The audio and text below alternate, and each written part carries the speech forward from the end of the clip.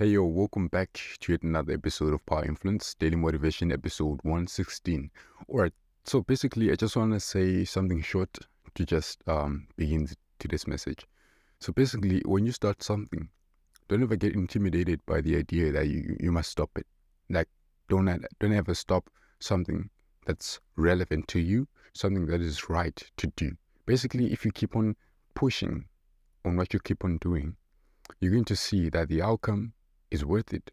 Now, sometimes it might seem like, hey, I cannot do this. It's hard. It's difficult. I feel like quitting. I feel like not doing it anymore. But hey, don't quit. Continue doing it.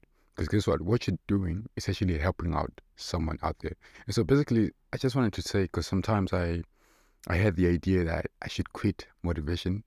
But hey, no, I felt like there was something wrong. And then I decided, no way. I'm not going to do that. I'm going to keep on doing it.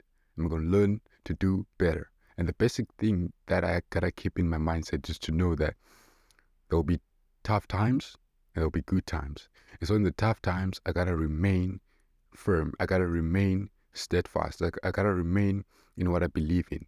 And so basically, I need you to remain in what you believe in. I need you to stand up and rise for what you believe in. What you do matters.